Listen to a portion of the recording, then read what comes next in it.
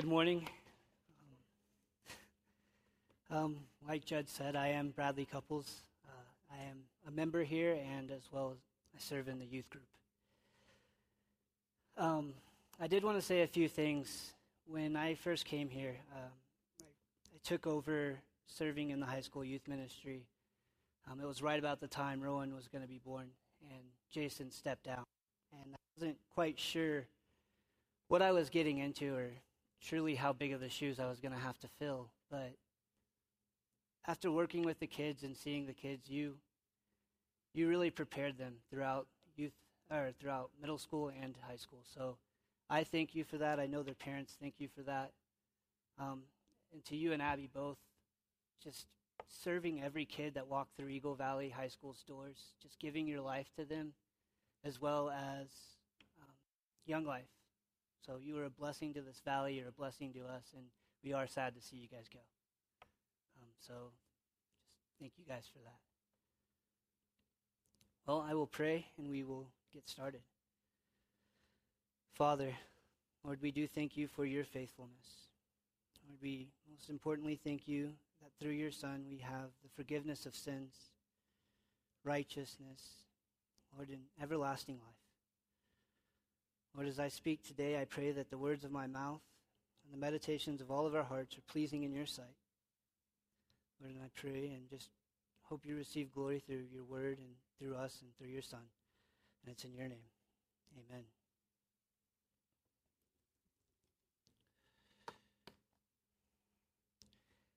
In preparing for this, I thought a lot about what's going on in our world today. If we were to look around, we see truly a desperate need. It wouldn't take 5 minutes with looking on any social media website or news broadcast where we would see the grotesque acts of Planned Parenthood and selling aborted babies for money. Or if we go back about a month ago, we see our Supreme Court pass a law that opposes the law of God. We still hear of our religious liberties at stake each day as we continue to see the bakers in the news, as well as photographers and other people who are facing persecution for their beliefs, as well as being sued. We see racism running rampant in our streets. If we were to look out into the world, we would see extreme poverty. We see thousands of persecuted Christians. And it's not hard, and we don't have to look too hard to find a complete rebellion to God. So it does fill my heart with joy that God in his mercy has given us his word, that we can get to know him, that we have these 66 books to get to know him, to find that peace we're looking for, the righteousness we need.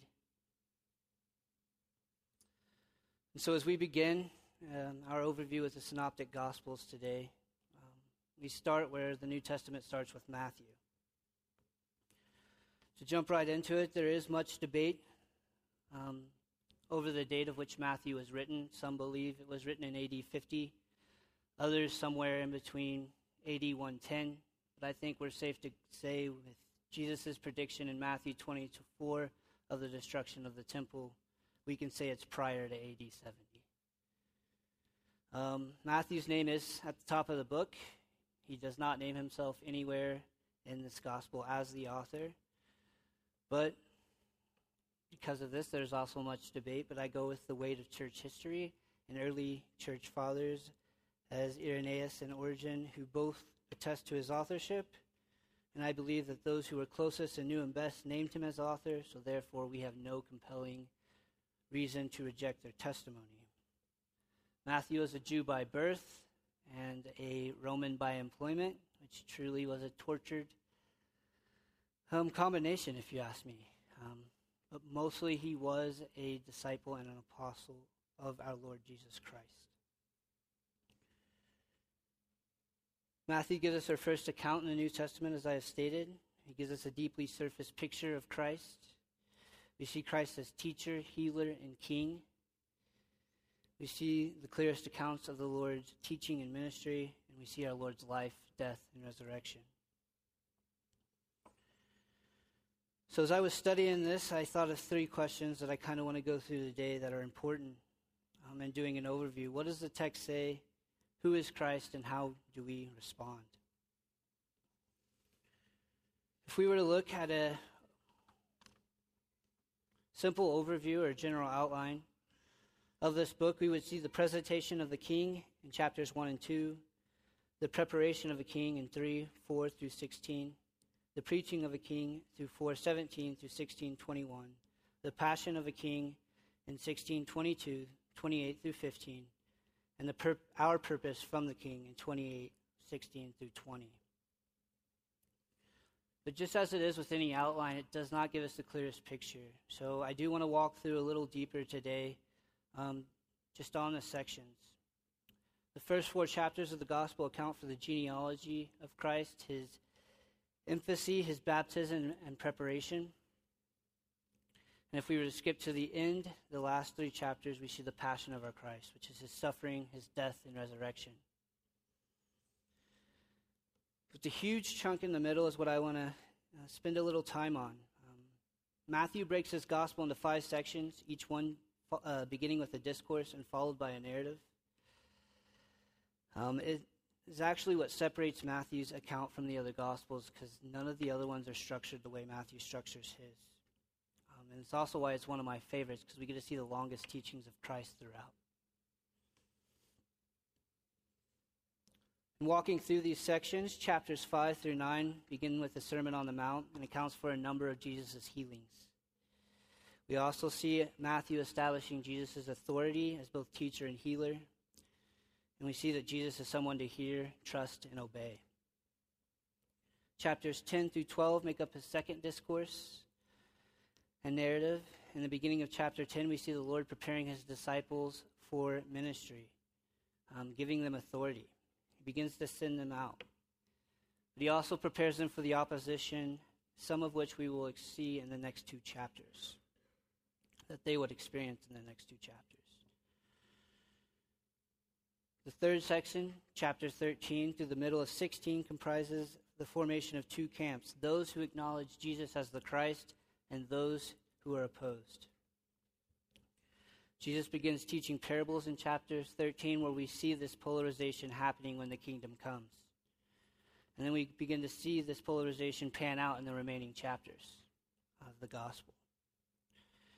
To me, I found it was a great section that should orient us outward for evangelism, even in the midst of opposition, like we find in our country and in our society today.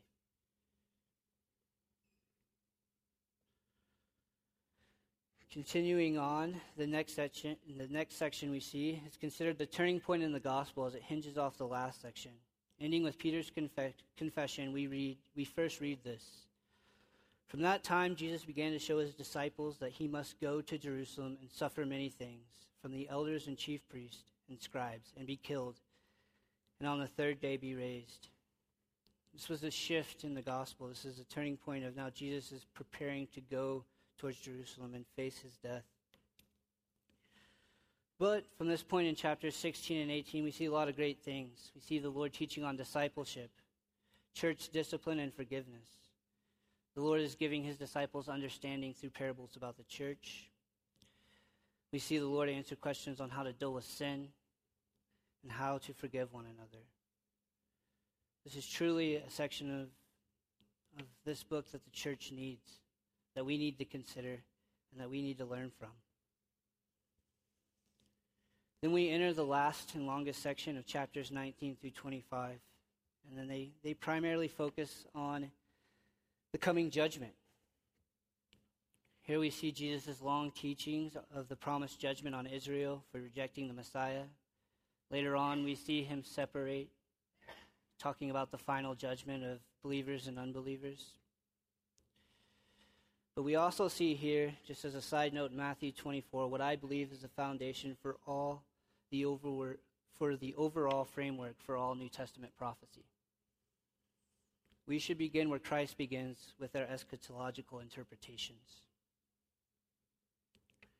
So, with adding the introduction, which we see the emphasis, we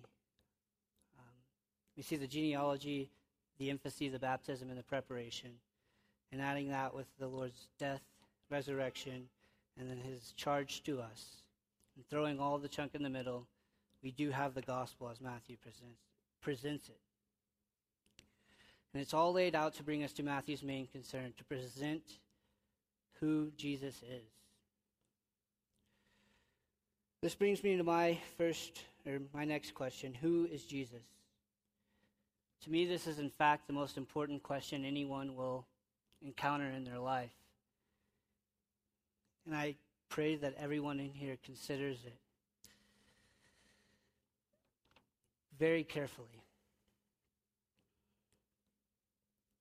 Christ is our blessed Savior. He is our Redeemer. He is prophet, as he is the very Word of God. And furthermore, his teachings are the foundations for all of life, as you see in Matthew 7. He is our priest. He daily intercedes for us. And importantly, he is our atonement from sin. He is our King and our God. Matthew presents Jesus' ministry as it is, deeply rooted in the history and life of Israel. There are three main Old Testament figures throughout the account that help us in a deeper understanding of Christ. We see Abraham, Moses, and David. But to avoid complexity today, I only want to focus on how Matthew shows us Jesus as the son of David and the Christ.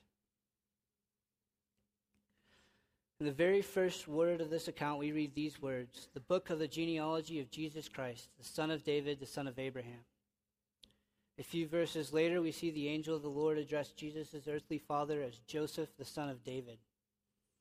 This expressing once again the importance that the Messiah was to come from the line of David. If we were to skip ahead a little more, there are multiple accounts throughout the gospel where we see this name being used. We see in chapter 9, as we read, "And as Jesus passed on from there, two blind men followed him, crying aloud, 'Have mercy on us, Son of David.'" Or when he healed the blind mute man in chapter 12, and the people were astonished, saying, "Could this be the Son of David?" Or at the triumphal entry, when the crowd's greeting him with, "Hosanna, the Son of David." But what is the importance of this title?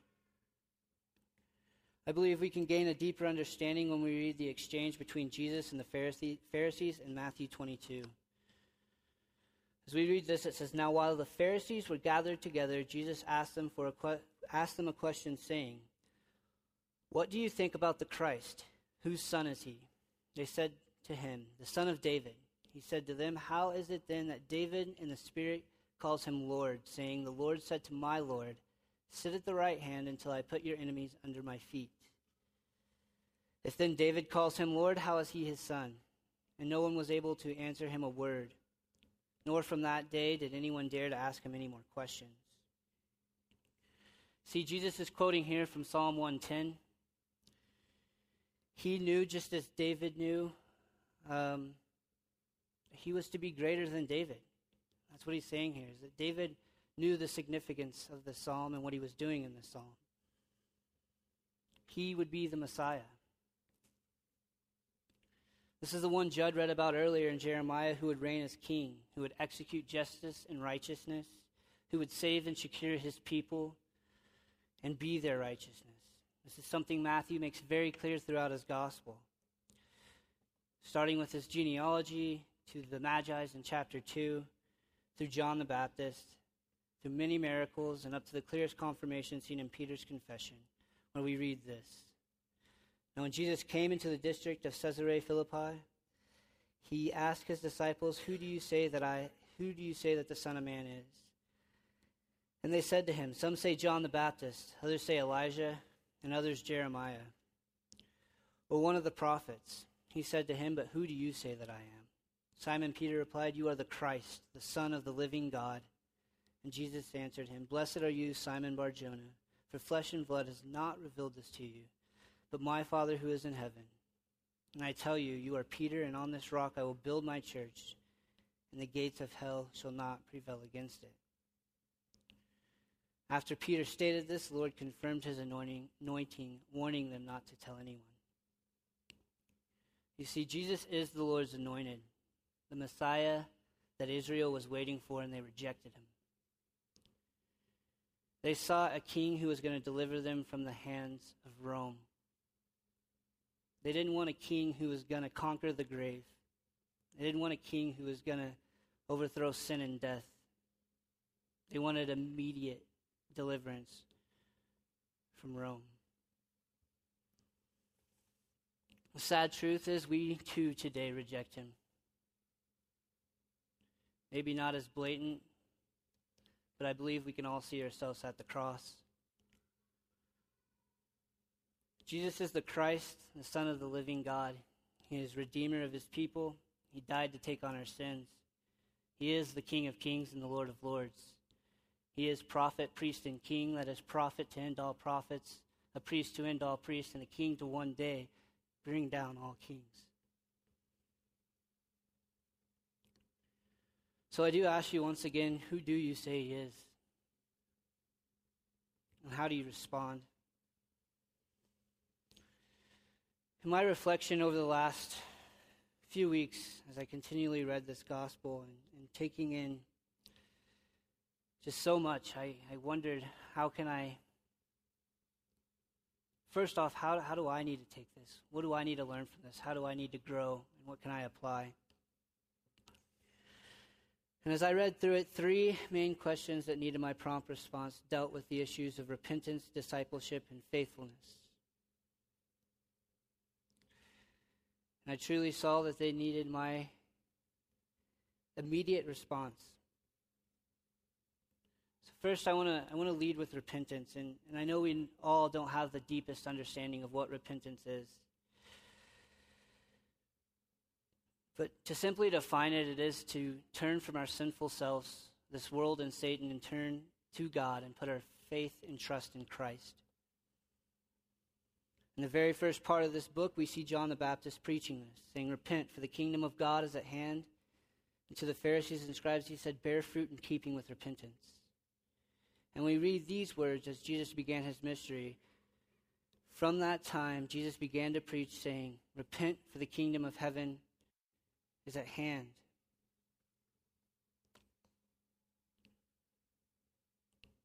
So I do ask, if there's anyone in here that does not know the Lord, consider these words. Consider what it is to repent, to turn your life around, to give it to God.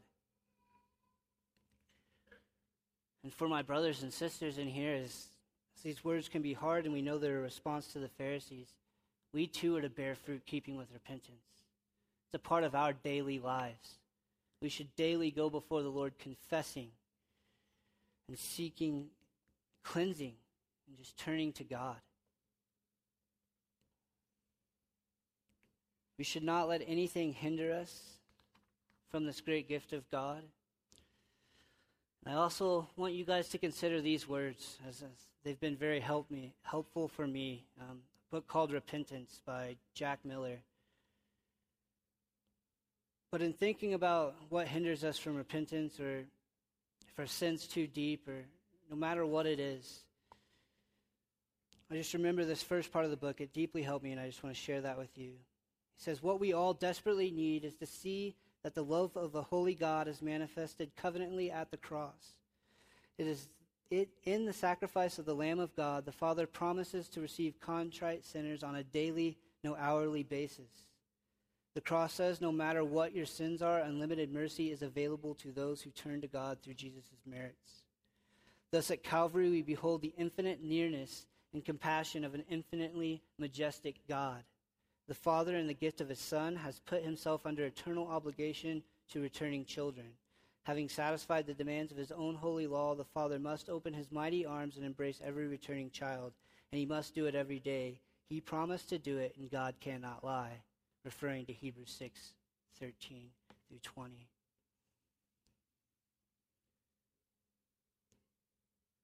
So I too say the same things. Don't let anything hold you back. Turn to God. Leave your sin. Because there's truly not a such thing as late repentance. It's something that needs to be done today. There's truly love to be found and a gospel to be grasped. Second thing I saw that was extremely important to me was discipleship. And I want to focus mainly on the fact that we are to become committed disciples of Christ. That we are to pick up our crosses and follow him daily. We are to commit ourselves to the mission of God by seeking God's kingdom and seeking the Father's will. And we also do that by making disciples of Christ. The passage we are all too familiar with gives us this command as we read, "Go therefore and make disciples of all nations, baptizing them in the name of the Father and of the Son and of the Holy Spirit, teaching them to observe all that I commanded you. And behold, I am with you always to the end of this age." Guys, as we seek to become disciples ourselves, to commit our lives to Christ and following him, we do have that charge in Matthew 28. We are to make disciples. We are to go out.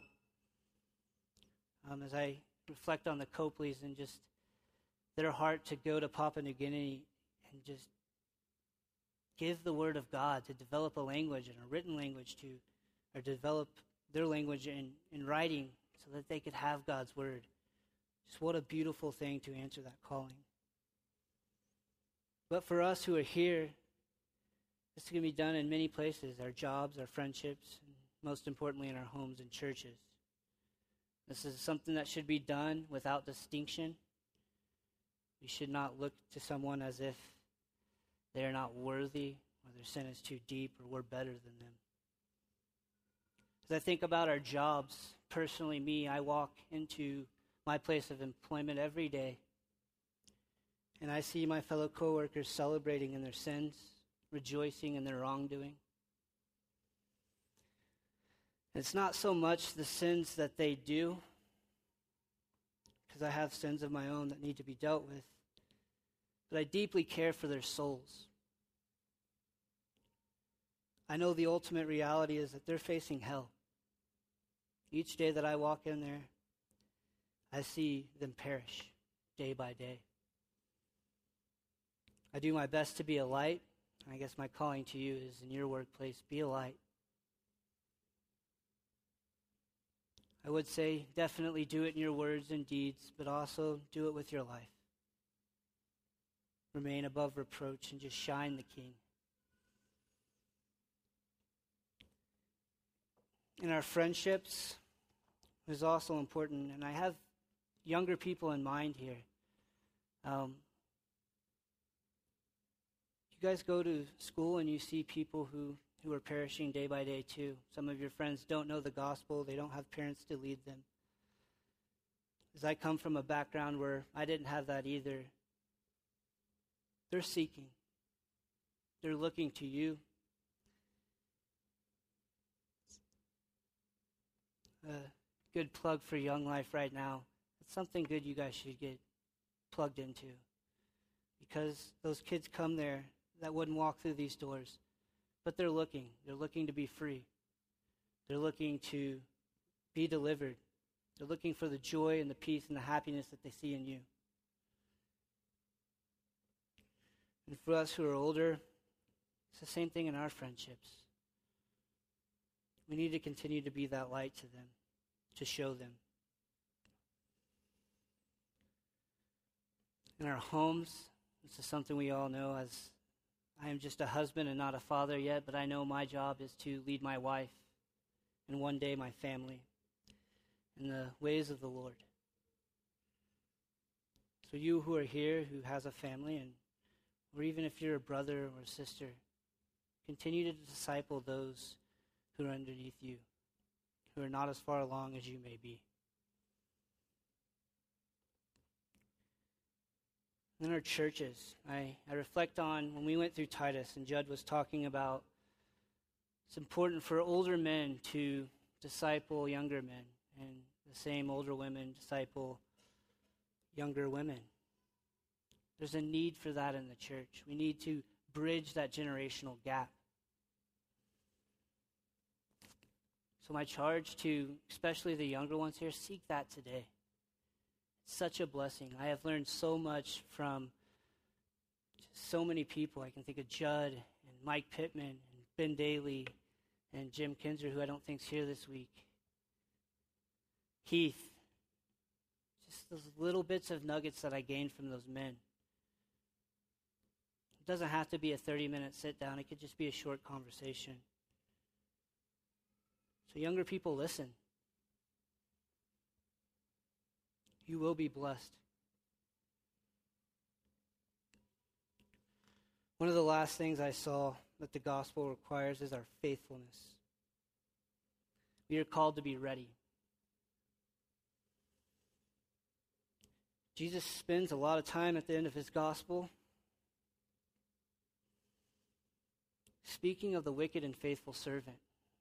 It's truly a section that it's not that easy to hear or handle.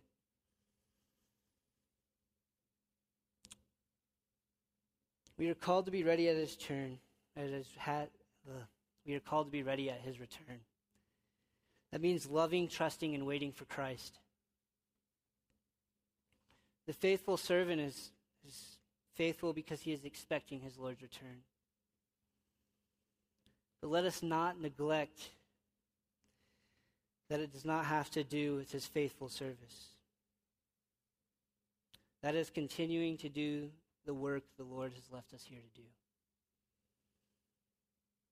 So I ask you today, are you ready and are you watching? Because this is no light concern. It is of extreme seriousness. Because to be ready at the Lord's return is salvation, and to not be ready is to perish.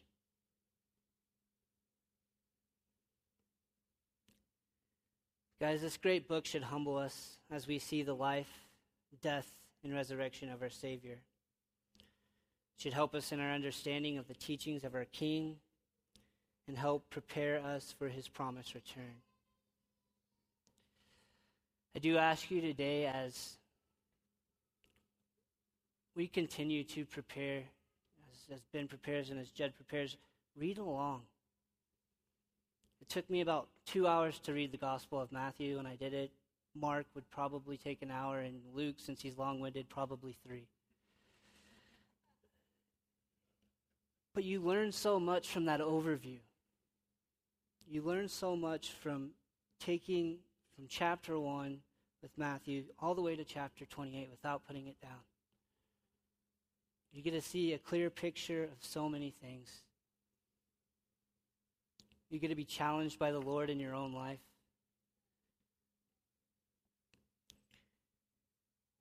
Brothers and sisters, when the gospel is embraced, it controls our entire lives, affecting hearts, values, and commitments. So let it lead us in adoration, confession, and assurance, as well as thanksgiving. And let us praise God once again that in his grace and in his mercy that he has delivered to us his word. That we have the privilege of getting to know him. That truly here lies the keys to life.